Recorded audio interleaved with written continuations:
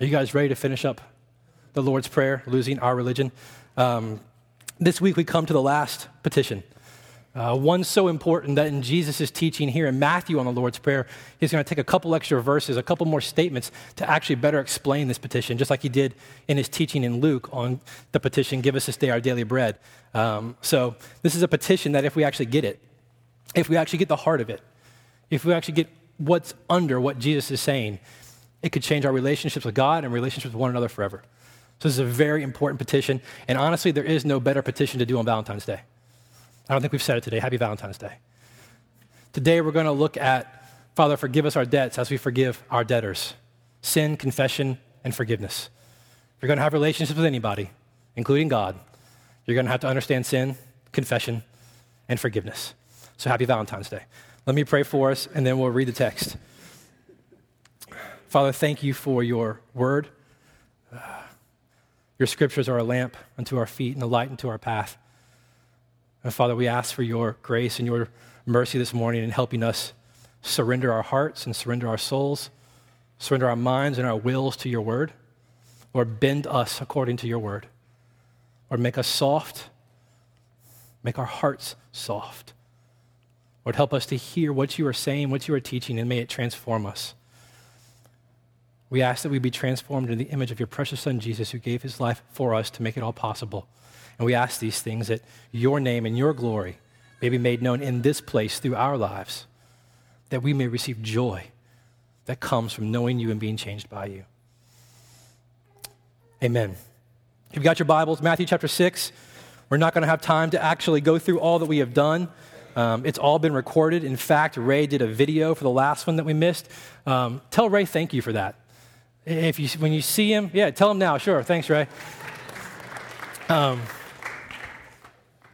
was a big ask. Last minute, stick up a camera in a tiny little chapel with hardly anybody in there and go. A couple days early. That was a big ask, and he came through big time for us. So if you want to go back and hear what we've done so far, it's online. I wish we could go back and review it, but we don't have time this morning. So Matthew chapter 6, Jesus, verse 9, says, "Pray then like this, Our Father in heaven, hallowed be your name. Your kingdom come. Your will be done on earth as it is in heaven. Give us this day our daily bread, and forgive us our debts as we have also forgiven our debtors. And lead us not into temptation, but deliver us from evil. For if you forgive others their trespasses, your heavenly Father will also forgive you. But if you do not forgive others their trespasses, neither will your Father forgive you your trespasses." I'm telling you, there could be no better two verses for Valentine's Day than these two verses.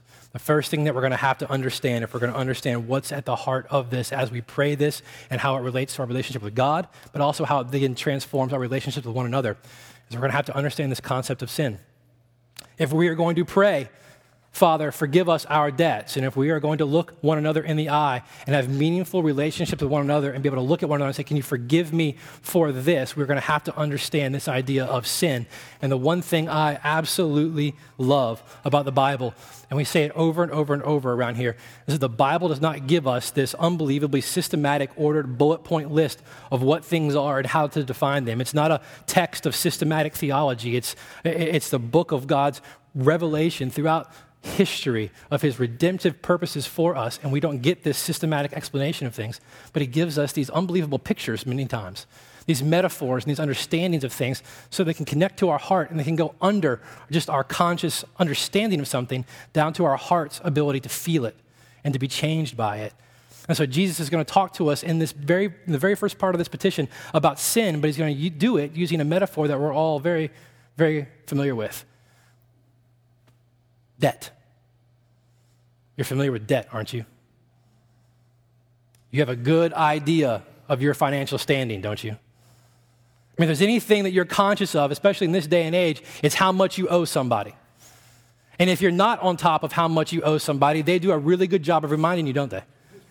Every single month, envelope after envelope, mortgage company, credit card company, car payment, school loans, whatever else you've got out there. You are very conscious of your understanding of how much you owe somebody. You get debt. As I was thinking about it, as aware as we are, especially even now in our current cultural situation, as aware as we are now of our debt and what we owe, we live dangerously ignorant of our spiritual debt. We're hyper aware of our financial debt and what we may owe other people and what the ramifications of that are for our life now. But many of us live dangerously unaware of our spiritual debt before God. And what Jesus is saying in this, and what he's trying to paint a picture that people would understand, that we would understand, is that when we sin, we're actually racking up a spiritual debt before God. That's what's happening. When we sin, we're actually racking up a spiritual debt before God. Now, with that being said, imagine if God were to remind us, if God were to be as thorough in reminding us, as frequently reminding us as our mortgage company and car companies and credit card companies and school loan companies are at reminding us of what we owe them. If he was as frequent in reminding us of the debt that we have before him, what would that actually look like for you? What would that actually feel like for you? That would be horrible news, wouldn't it? If God were to be as consistent and as blunt in reminding you of your sin as your mortgage company is, that would be a horrifically bad letter to come in the mail every single month, wouldn't it? That would be horrendous news. But here's the good news. It's what we call the gospel. It's what we talk about all the time, week in and week out here. This is why we love Jesus so much around here. Though we willingly move headlong into racking up a spiritual debt before God, in his love and in his mercy, he sent his son to live in our place and die to pay for our debt. In God's wisdom and love and mercy, his son Jesus became the payment, the price, the ransom, the substitute for our spiritual debt before God. Jesus then, after laying himself down willingly on that cross, dying to pay for our debt before God, was buried. He was risen from the grave by the power of the Holy Spirit, and he now sits at the right hand of God, just as we were reading a minute ago in Hebrews chapter 12. Rising from the dead, Jesus defeated our enemies of sin, of Satan, and of death, giving us salvation and eternal life. Then he promised to send us the very Holy Spirit that raised him from the dead. He promised to send us his Spirit as our guide, as our comforter, to transform us into his image, to allow us and compel us and enable us to live an absolutely new life as his people. This is what we talked about last time we gathered when we talked about what it means to pray to God to give us this day our daily bread. And we talked about God's promise and God's intention to give us all that we need, to be all that he has called us to be in the circumstances that he has placed us in, ultimately in giving us himself, his Holy Spirit. So as you come to Jesus in confession of your debt before God, and we're going to talk about confession in just a minute. As you come to Jesus in confession of your debt before God, all of your past, present, and future sins are wiped away. Our merciful, loving, and just Heavenly Father, the good dad we talked about in the first week of this series, has made a way in his wisdom through his love and grace to satisfy his justice and his holiness by offering his son Jesus to pay the price for our spiritual debt so that our sin that stands before us and racks up a debt before God because of our sin, past, present, and future, gets wiped away. And as we come to Jesus in confession of our debt and our sin before God, he has promised to forgive us that sin, to cleanse us from that unrighteousness, and to allow us to live before God a debt-free life because of what he has done in our place. That then is the good news. As bad as the news gets because of our sin, the news is even better because of Jesus' grace. And what we understand, what is underneath this idea of sin as debt, and what makes this bad news such good news, is that God's grace cancels out our debt. Grace cancels out debt. We don't deal with our debt before God in a religious way. This is what Jesus has been absolutely unhinging for the last 7 weeks when we've been going through this prayer. We don't deal with our debt before God in a spiritual way. I mean, there is no karma to avoid, no purgatory to try to earn our way out of, no good works that we could do that would merit God's favor and forgiveness and wiping away of that debt because that we've done them. We don't deal with our sin and our debt before God in a religious way. The grace of God shown to us in the sacrifice of Jesus Christ cancels out our debt before God as we place our hope and our trust and our faith in that for our sin. We don't deal with it in a religious way. And so you've got to ask yourself, how often do you try to deal with your debt before God in a self-atoning way? How often do you try to deal with your debt before God in a religious, hypocritical way that Jesus addressed earlier in this passage? How often do you try to deal with your debt before God by avoiding Jesus and trying to take it upon yourself, trying to earn his favor and earn his merit through some kind of religious performance, and ultimately, far from erasing that debt because of what God has done, you prove yourself to be a heretic or a hypocrite at best? Because anytime we try to deal with our sin apart from the grace of God in Jesus, we have denied what he has done for us through Jesus on the cross, and we have taken that role upon ourselves, and we have twisted the good news. And whenever you twist the good news of the grace of God for your salvation, you have become a heretic. What Jesus is unpacking, what he's beginning to unhinge, what he's trying to cultivate in our souls and pull out of our hearts is this tendency that we have to try to deal with God based on what we can do to earn something from him. The good news is that he cancels our debt through Jesus.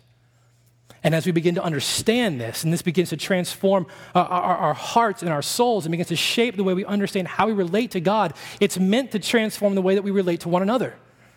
As we understand how the grace of God through Jesus cancels the debt that we have before God, and we understand how huge and magnanimous our debt before God really is, and how consistently we continue to rack up debt before him, but how unbelievably deep his grace is in wiping that way through Jesus, and it's never ending, it's meant to change the way that we understand his mercy and his love, and ultimately it's meant to change the way that we relate to one another. This is what Jesus is getting at in his little explanation of this petition in verses 14 and 15. Far from being some type of contingency clause or rider on the end of the prayer that says, if you forgive this much, then I'll forgive you this much. What Jesus is saying in this little explanation is that those who understand the depth of God's forgiveness, the depth of his mercy, the depth of their sin before him and the need they have and the power that was displayed in Jesus to wipe that away, the more that you understand that, the more it shapes who you are. The more you understand how forgiven by God's grace you are, the more you're to be compelled to show that same forgiveness and mercy and grace to others. As we understand the depth of the grace that God has and continues to pour out on us, Jesus is saying we will respond in like manner to others. We will forgive as we sense that we have been forgiven.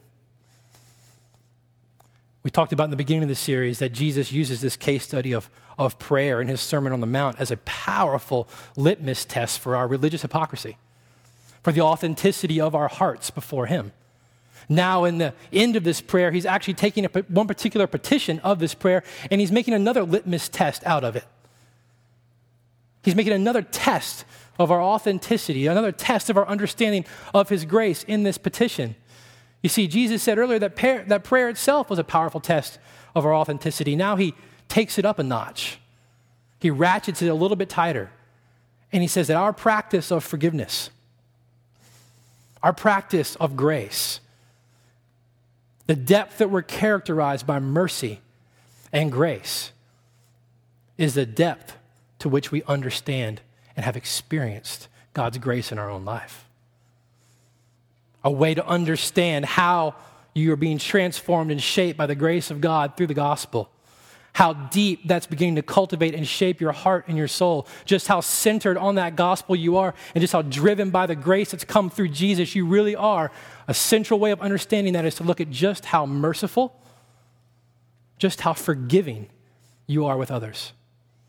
Because if we understand how much God has poured out on us, if we understand just how much mercy and grace God has poured out on us, we will be a people who are continually dripping that grace out onto others. If that's hard for you, forgiveness, mercy, grace. If it's hard for you, what Jesus is saying here is that you still don't understand how much you've been forgiven. And you still want to relate to other people based on their performance. And when you want to relate to other people based on how their performance and their relationship to you, you still see yourself as a person whose righteousness is based on your own actions and your own good works. And you have a tendency to believe then that God is giving you what you justly deserve. And by withholding grace and mercy and forgiveness from other people, you're giving them what they deserve.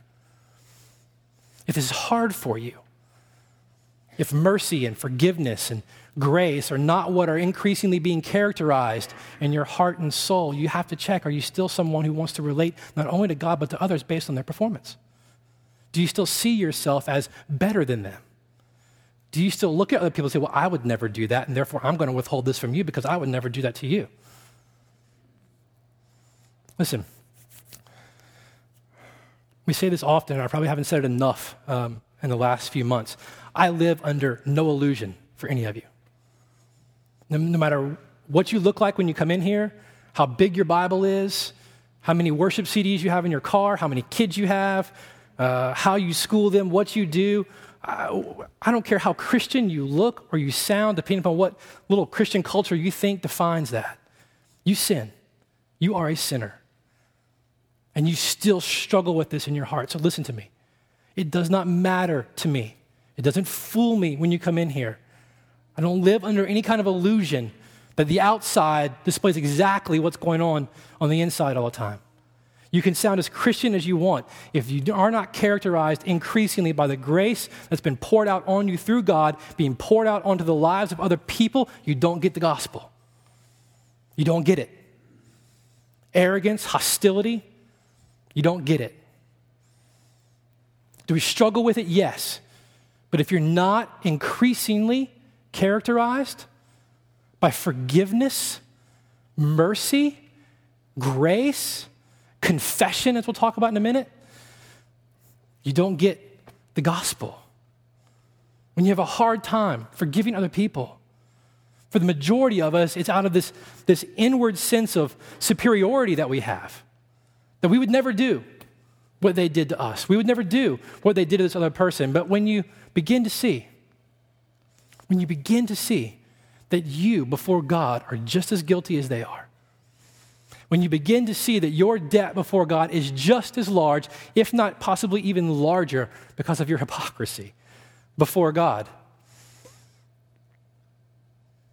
but still, in his mercy and grace, he has poured out his love upon you.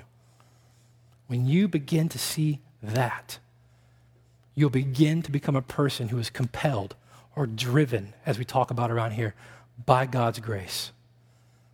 You'll begin to live a life that is driven by the grace of God that's been poured out on you as you increasingly recognize just how large your debt before God is and just how his extensive, his forgiveness of you really is. And don't you see this?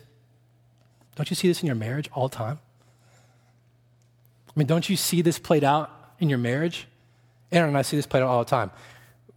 We have this tendency, all of us do, I'll stick ourselves in the middle of it, to hold out mercy, forgiveness, grace to our spouse. We have a tendency to hold out on them, to extract from them whatever ounce of flesh we think is due to us for whatever they have done or not done that's gotten under our skin. But as the gospel begins to increasingly cultivate our heart and our soul, as the good news of God's payment for our debt and the grandness of our debt before him becomes real in our eyes, as it begins to cultivate our heart and our soul, and becomes the matrix for how we understand who we are and how we live. As the prayer that he has given us, Heavenly Father, we understand increasingly what that means for him to be a good dad. I want your glory in this situation with my wife. Hallowed be your name. Do whatever you have got to do in me to make your glory the central reality here. Your kingdom come. Your will be done right here in this circumstance, in this situation. give me right now what I need to be who you have called me to be in this situation with my wife. Lord, your Spirit is what I need. Give me wisdom. How can I respond? Father, forgive me. Forgive me for withholding grace. Forgive me for withholding mercy. Forgive me for withholding your love for her in this circumstance. As the prayer becomes the matrix for how we understand how our lives with God are shaped, and it begins to become a natural second nature in our heart and our minds to begin to understand circumstances and situations and what God is calling us to do and who he's calling us to be, as it begins to shape us, we realize that because of his grace, he has not given us what we really deserve. And because of that, I don't need to give Erin what I think she really deserves in this circumstance. And my prayer is that she would do the same to me. And as I begin to understand what God has done for me, and that begins to compel me to live out of that towards her and my friends and my children and everyone he puts me around, the gospel is beginning to cultivate my soul. It's beginning to change the way that I'm living. It's beginning to change the way that I'm understanding who I'm supposed to be in the circumstances that he's put me in. Grace is beginning to drive my life, and a culture of grace is being cultivated in our marriage in those situations when I begin to respond not how I think someone deserves, but based upon how God has treated me in the face of what I deserve. Does that make sense? All right. So what does it look like? What does it actually look like? What are the actions of actually seeing a gospel-centered and grace-driven relationship played out in our lives, in our homes, and in our families? We all sin, and we're all sinned against.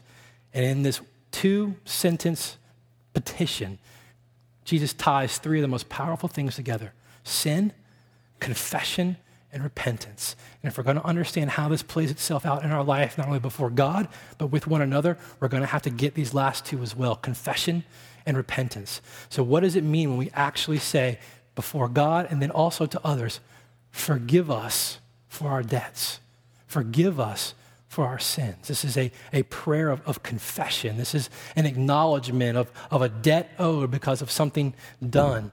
Now, sorry, my mouth's getting really dry. There are 2 big things that we're saying when we talk about confession. There are 2 big things that we're beginning to do when we begin to pray towards God, forgive us our debts, and we begin to go horizontally to one another and say, I need you to forgive me for what I have done. There are 2 things that come into play in confession. Here's the first one, often the hardest one. When we confess our sins to God, when we confess our sin to one another, the chief thing that we are doing is that we are owning that sin.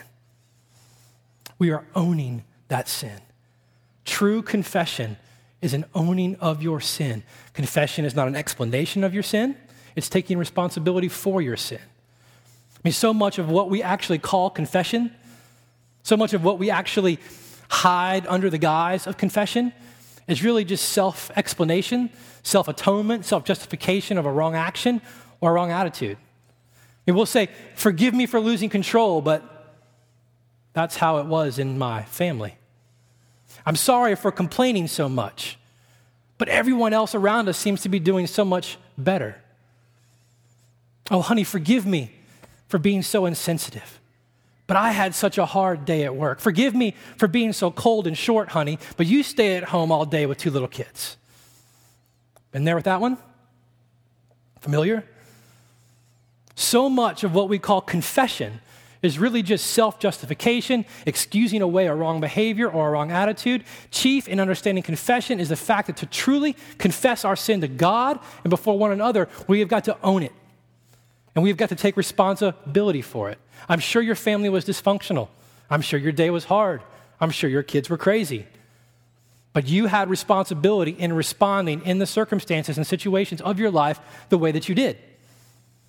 It was not the person who didn't turn on their blinkers' fault on the highway that you came home and snapped at your family and kids. You have got to take responsibility for it. You can never experience deep forgiveness until you have taken responsibility for your sin. You can never experience true and deep forgiveness until you have taken responsibility for your sin, until you actually own it. The first thing that we do in confession, the chief thing that we do in confession, honestly, is we have to own our sin. We've got to take responsibility for it. The second thing that we do, the thing that's kind of implicit in confession, is not only do we have to own our sin and take responsibility for it, but in confessing our sin, we're actually taking a gamble on grace. We're taking a gamble on the grace of the other person to actually forgive us. I mean, so much of the time when we confess our sin to one another, we actually not only try to excuse it or self-justify, but we try to move around Jesus and what he's done for us on the cross and say, I'll get better. I'll turn over another leaf. I'll do this or I'll do that. You don't necessarily need to forgive me. You don't need to respond to me in a particular way that takes away this guilt or this shame around me. I'll just do better. I'll just fix what I need to do. I'll just turn over a new leaf in this area of my life. So much of our confession takes away the reality that when we confess our sin honestly, taking responsibility for it before other people, we are actually gambling on the grace that the other person has to actually forgive us, because sometimes they don't. And we'll talk about that in just a second. To actually confess is to own our sin, and it's to gamble on grace. But here's the great thing. In our relationship with God, when it comes to confession, true and lasting confession comes when we can actually own our sin and take responsibility of it for God. But the great thing is with him, the risk and the gamble is gone. The risk and the gambling on grace is actually gone. Because of the work of Jesus on the cross, the risk in confessing our sin and owning it before God is gone. He said if we confess our sins, he's faithful and just to forgive us of our sins. And we can bank on that. There's no gamble with God. We can come to God honestly and openly, taking full responsibility for our sin before him. And we can bank on the fact that if we confess our sins honestly and deeply and truly, owning it for what it is, he's faithful and just to forgive us of our sins.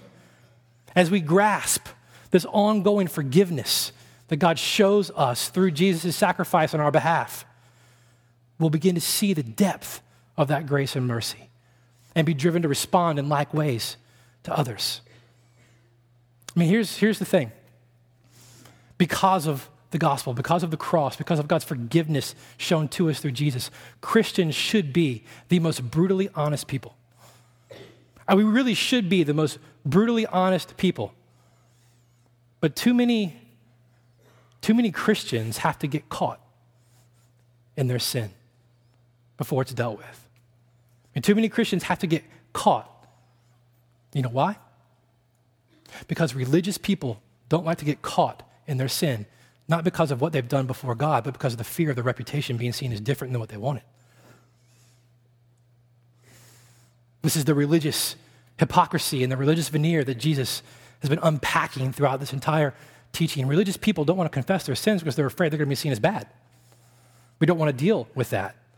But when we understand the debt that we've racked up before God and the magnitude of his grace in forgiving us and cleansing us of that unrighteousness, we've got nothing to worry about. We've got no pressure on us to pretend to be something that we're not. We should be able to say, yes, I rack up massive debt before God, but yes, his grace is sufficient because of Jesus to forgive me. Father, forgive me for this. We have no pressure to pretend because of the gospel. I still don't understand the pressure that overwhelms so many of us to be something that we don't have to be because of what God has already done for us in Jesus. Religion chokes out the freedom that comes in the gospel. This religious pressure and veneer to be something, to prove ourselves to others based on some kind of outside exterior, this fear that other people won't approve of us or accept us or forgive us, which we'll talk about in a minute, because of whatever it is that we have done that we're so afraid of or ashamed of. And that just comes from the same way that we understand who God is. We don't believe he's our good heavenly Father in heaven who sacrifices his only Son on our behalf to wipe away the magnitude of our debt before him once and for all. So we don't come to him with that in honesty and freedom and fearlessness. But instead we pretend with him as if he can't see, as if he really can't see. We think we can fool him. Like Jesus said earlier in this teaching, we can come to him with all these fancy words and fancy prayers, thinking that if we do it just right or just a certain way, then he'll actually listen and forgive, show favor and mercy, forgetting that he has sacrificed his only Son on our behalf already. No pressure, no fear. But we live under this immense pressure. Am I the only one? No? Christians should be the most brutally honest people. Because of all people, we should understand the debt that our sin continues to rack up before God and the immensity of his grace towards us and wiping that away through Jesus. As we begin to understand what he has given us and what he continues to give us in his Holy Spirit, transforming us into the image of Christ. We don't have to be a people who are quick to shift blame. We don't have to be a people who are quick to excuse our sin. We don't have to be a people who are quick to self-justify why we did what we did. We can punt on all those hypocritical actions, and we can accept the grace of God that comes in Jesus. And we can be honest. I did this. Please forgive me. I did this, Father. Please forgive me. And instead of religious pride and arrogance, humility begins to characterize our heart and our life and our relationship before God and our relationship with others. That's why religion is so repulsive. It denies humility. It denies grace. It denies the cross. It denies the gospel. This is something we've got to teach our kids from a very early age. This is something our kids have got to understand. This is something they've got to get as early on as they can begin to get it. They've got to understand what confession looks like and what forgiveness looks like. We've taken this line with Jude, and we see it worked out every now and then in ways that continue to astound me. When he sins, he has 3 big rules. Honor your father and mother, don't lie, and honor God. Under those things, I can pretty much get everything. And I can teach him what those things are. But those are his 3 rules. You don't have to forget those. And we work every day on what those things are and what they look like. And about a month ago, 2 months ago maybe, he goes to this learning group on Mondays with other kids his age, and they're learning things that, I don't know, that's a whole other thing. But he's got a huge personality, and he loves to be the center of attention. He loves to talk to everybody. He loves for everybody to listen to him. He loves to do everything. He's just full of energy and full of himself. And he was having a hard time in the room. And so Aaron would bring him out, and they would talk to him about how he was not honoring his teachers, and he would struggle, and so they would call me. And so when he would call me, he knew he was going to have to deal with me. And when they called, I'll never forget this. We've talked about this all the time. We've talked about what it means to honor God, and that God has told him in the scriptures that a way to honor him as a child is to honor his mother and father. And mom and dad have said that when we're in this class, this is how we need to behave, because this is what is honoring and respectful to the classmates and to the teachers. Are you doing that? No. What are you doing? And you tell me whatever he was doing. So what's wrong? I'm not honoring God. Is that a sin? Yes, it's a sin.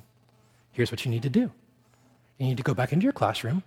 You need to tell everybody in your class that you have sinned and you have not honored them in this time. You need to ask them to forgive you. Now, he didn't like that.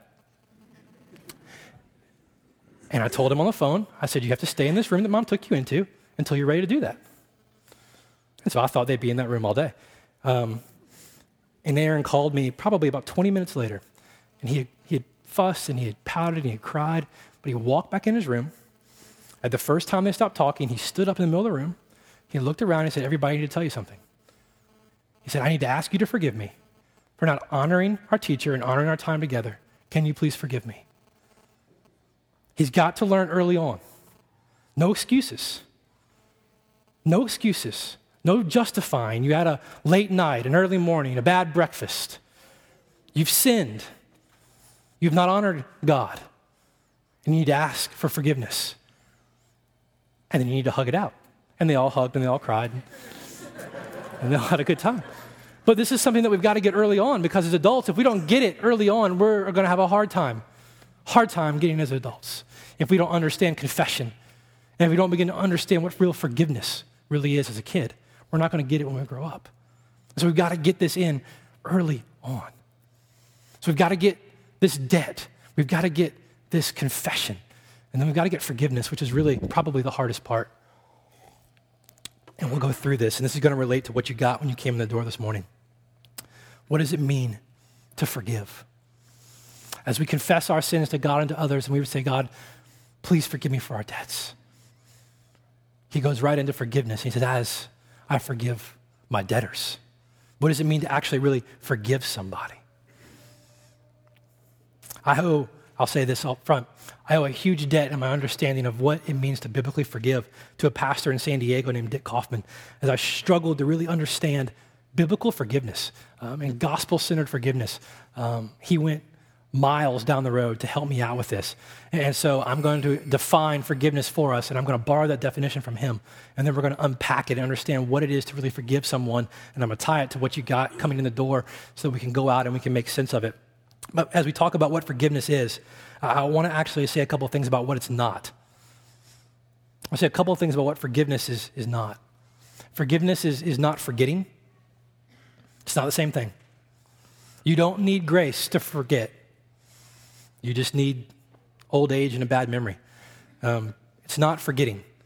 Real forgiveness is actually remembering what's happening and still forgiving. It's not excusing. Excusing is a coward's way out. It's a back door for true forgiveness and true grace and true mercy. It's not excusing. Forgiveness is not healing either. To say that I'll forgive you, but it'll take time, is to confuse forgiveness and healing. Forgiveness is not a long-term process. If so, where would we be with God? Forgiveness is not a long-term process. Healing is, but forgiveness isn't. And when we confess our sins to one another and take that gamble by owning our sin before someone else and gamble on their grace to forgive us, the reason it's a gamble is because all too often we tend to respond in ways other than true forgiveness, true grace, true mercy. We tend to be conditional in our forgiveness. I'll forgive you if. I'll forgive you as soon as. I'll forgive you whenever you fill in the blank. Rather than true and deep mercy, we offer conditions to our forgiveness. Sometimes we give partial forgiveness. I'll forgive you, but fill in the blank. I'll forgive you, but it will take me a long time to really ever get over it. Partial forgiveness. Sometimes someone will confess their sins and own their sin before us, and will hold back with a delayed forgiveness. I'll forgive you. Just give me some time. I'll forgive you, but I need some space. When we do these things, when we respond these ways, what we're actually saying is that we would rather sit on the seat of judgment than the seat of mercy. And we have to control and withhold grace and mercy from others for the sake of extracting from them whatever ounce of flesh and revenge we need from them. That's not forgiveness. So what is it? What is real forgiveness? Here's a definition I got from Dick Kaufman and began to change me as I understood it. Real forgiveness is the miracle of a new beginning based on a promise in response to God's forgiveness, which is based on a cross. Real forgiveness is the miracle of a new beginning based on a promise in response to God's forgiveness, which is based on a cross. We'll go through it real fast. Real forgiveness, first of all things, is a new beginning. Forgiveness places you right smack dab in the middle of exactly where you are. Forgiveness doesn't rewind the tape. Forgiveness doesn't press fast forward and move you forward down a road. True and lasting and real forgiveness places you smack dab in the middle right where you are. And when you actually forgive someone of their sin, forgive someone of their actions towards you, you're not excusing it. You're not forgetting what they've actually done. You're saying, right here, right now, where we are, I want to start again. Right here, right now, where we are, I actually want to begin again. You don't need the backstory. You don't need the details. You don't need to hash out the whys. You don't need to understand all the circumstances. Real forgiveness is a new beginning right smack in the middle of where you are that says, I want to begin again. Maybe I want to begin again as your friend. Maybe you just need to begin again together and determine to walk down this road of a relationship together, knowing what? That there's going to be more problems down the road. It's going to be bumpy down the road. It's going to be hard down the road. But right now, right here, I want to start again. And forgiveness, real forgiveness, begins in any circumstance to give birth to New relationships. New relationships. Friends relate to one another again in a new way because of forgiveness. Spouses relate to one another again in a new way because of forgiveness. It's a new beginning. That's what forgiveness is. It doesn't rewind the tape, doesn't fast forward it, puts you right smack in the middle of where you are and says, we're going to start again. It's a new beginning that's based on a promise. And here's the promise. It's actually threefold, really difficult for us. This is where we get hung up. Here's the promise. One, you promise to never bring up their sin to them again. Real forgiveness that gives a new beginning to a relationship is based on a promise that says, I am not going to bring this sin up to you again. How bad are we at that? If you ever want to know if you've really forgiven someone, just think about how often you bring that sin back up to them again. You'll know the depth of your forgiveness when you can be honest about that. Real forgiveness promises to never bring that sin back up to them again. It also promises not to bring their sin up to anyone else ever again. Some of you might be really good about not putting something in someone else's face again, but you're really bad about going to other people and telling them all about it. And some of you who are really slick at this, take that sin that's been committed against you by someone else, and you go to someone else, and you don't just dump the details on them and paint a bad picture. You just begin to paint for them a picture of who this other person might be. I hate that. You stand in front of a lot of people long enough, people tend to get an idea of who you really are, and you'll meet somebody new for the first time, and they'll know details about you that really aren't true, but someone else may have been offended. Someone else may have been hurt and gotten to that person before you, and all of a sudden someone comes up to me and tells me about me that I'm like, where in the world did that come from? Another kind brother and sister has taken a great opportunity with another person to unhash a struggle they may have had with me, guised under a picture of who I might be. Real forgiveness is a promise to never bring that sin up again to anyone else. And here's the real kicker. Some of you can get really good at that. You're still really good at that. You get strong will. I won't bring it up to you again, and I won't tell anybody else about it. Real forgiveness is a promise that you're not going to bring that sin up to yourself again. That you're not going to dwell on that again. That you're not going to indulge that sin, that struggle, and that memory again. That's the tough one. That's a tough one, isn't it? When you recognize yourself indulging in that sin and in that struggle again, you're right back at square one, but now you're the one that needs to ask for forgiveness. You're the one that needs to turn around and, Father, forgive me. I promised to forgive them. But I'm dwelling on this sin and indulging this sin. Please forgive me for breaking my promise. And you know what? Some of you might need to say that to the person. Some of you might just need to own up to it and say to someone else, I promise to forgive you of this, but I haven't let it go. I haven't let it go. I've indulged this in my mind. I've indulged it in my heart. I have characterized you by it. I've struggled with it, though I promised you I would forgive you. And you need to ask for forgiveness. What if we actually live like that? What if we actually live like that? What if we live with that kind of fearlessness to know that we're growing with an understanding of the grace of God that's forgiven us, that we can go to one another without fear, without feeling like the grace is going to be a bad gamble and the risk of forgiveness is too great, and so I'll hold it in. What if we actually believe that we were growing in the grace of the gospel enough to come to a brother or sister who we love and say, you know what, I've indulged this about you for a while. Can you please forgive me? Instead of just going to God and saying, please forgive me for thinking this. What if we actually had what it took to go to someone else and ask for their forgiveness? Real forgiveness is a new beginning that's based on a promise in response to God's forgiveness, which is based on a cross. That's what we've been saying all along this morning. The best forgivers, the most merciful, the most graceful are those who recognize ongoing how much they have been forgiven. And how can we hold grudges? How can we hold grudges and hold out for that ounce of flesh when we've been forgiven so much? When so much grace has been poured out on us?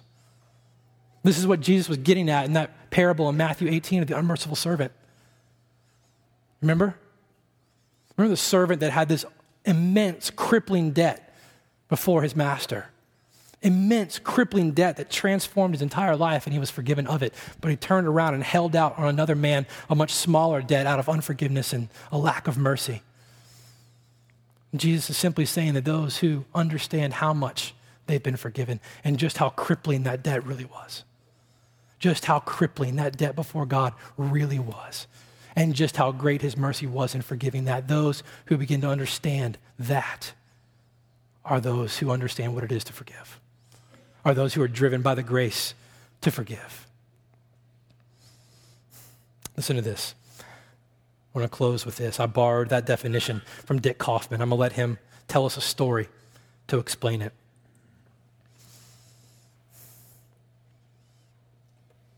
There was a family walking in the wide open land of southern Georgia. Far away in the horizon, the father noticed a cloud of smoke. And soon he could hear a crackling as the wind shifted, and he realized the truth.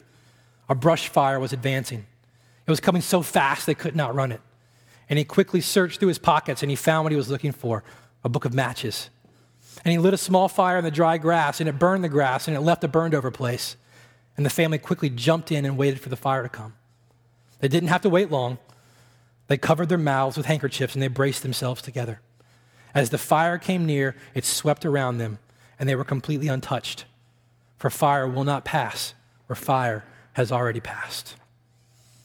God's judgment on sin is like a brush fire. You can't escape it. But if you stand in the burned over place, not a hair on your head will be singed. This is the difference the cross makes.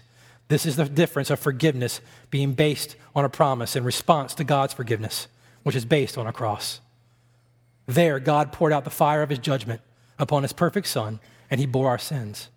Christ is the burned over place. As you stand in him, God forgives you, and he promises that his judgment fire will not pass where it's already passed.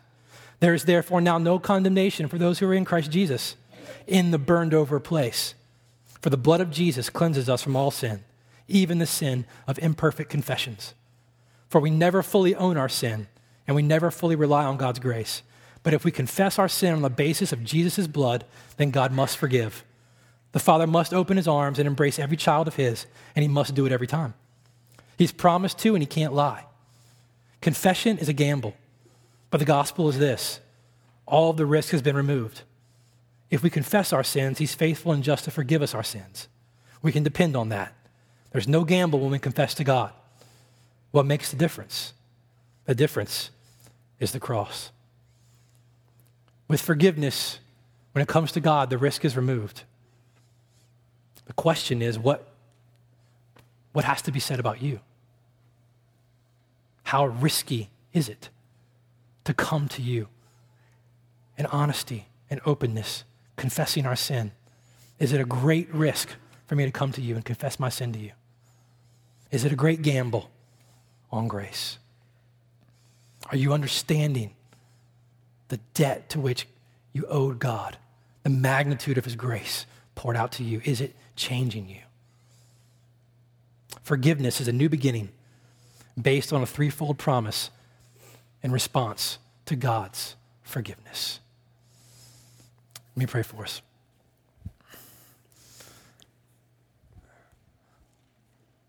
Father, thank you.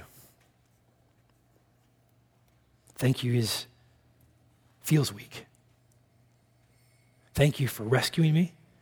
Thank you for saving me. Thank you for pouring out your grace upon me.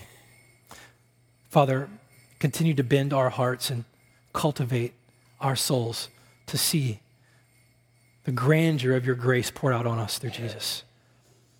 Let our understanding of ourselves and our understanding of our relationship with you be defined by the magnitude of your mercy, by the magnitude of your glory poured out. Or let that continue to cultivate our soul. Let that continue to compel us in how we relate to others. Let that begin to shape the relationships that we have with one another. Let us see that you did not treat us as we deserved. Let that begin to define how we love, how we forgive, how we serve one another. Thank you for your grace. Thank you for your mercy. Thank you for your promise of transformation and forgiveness. Amen.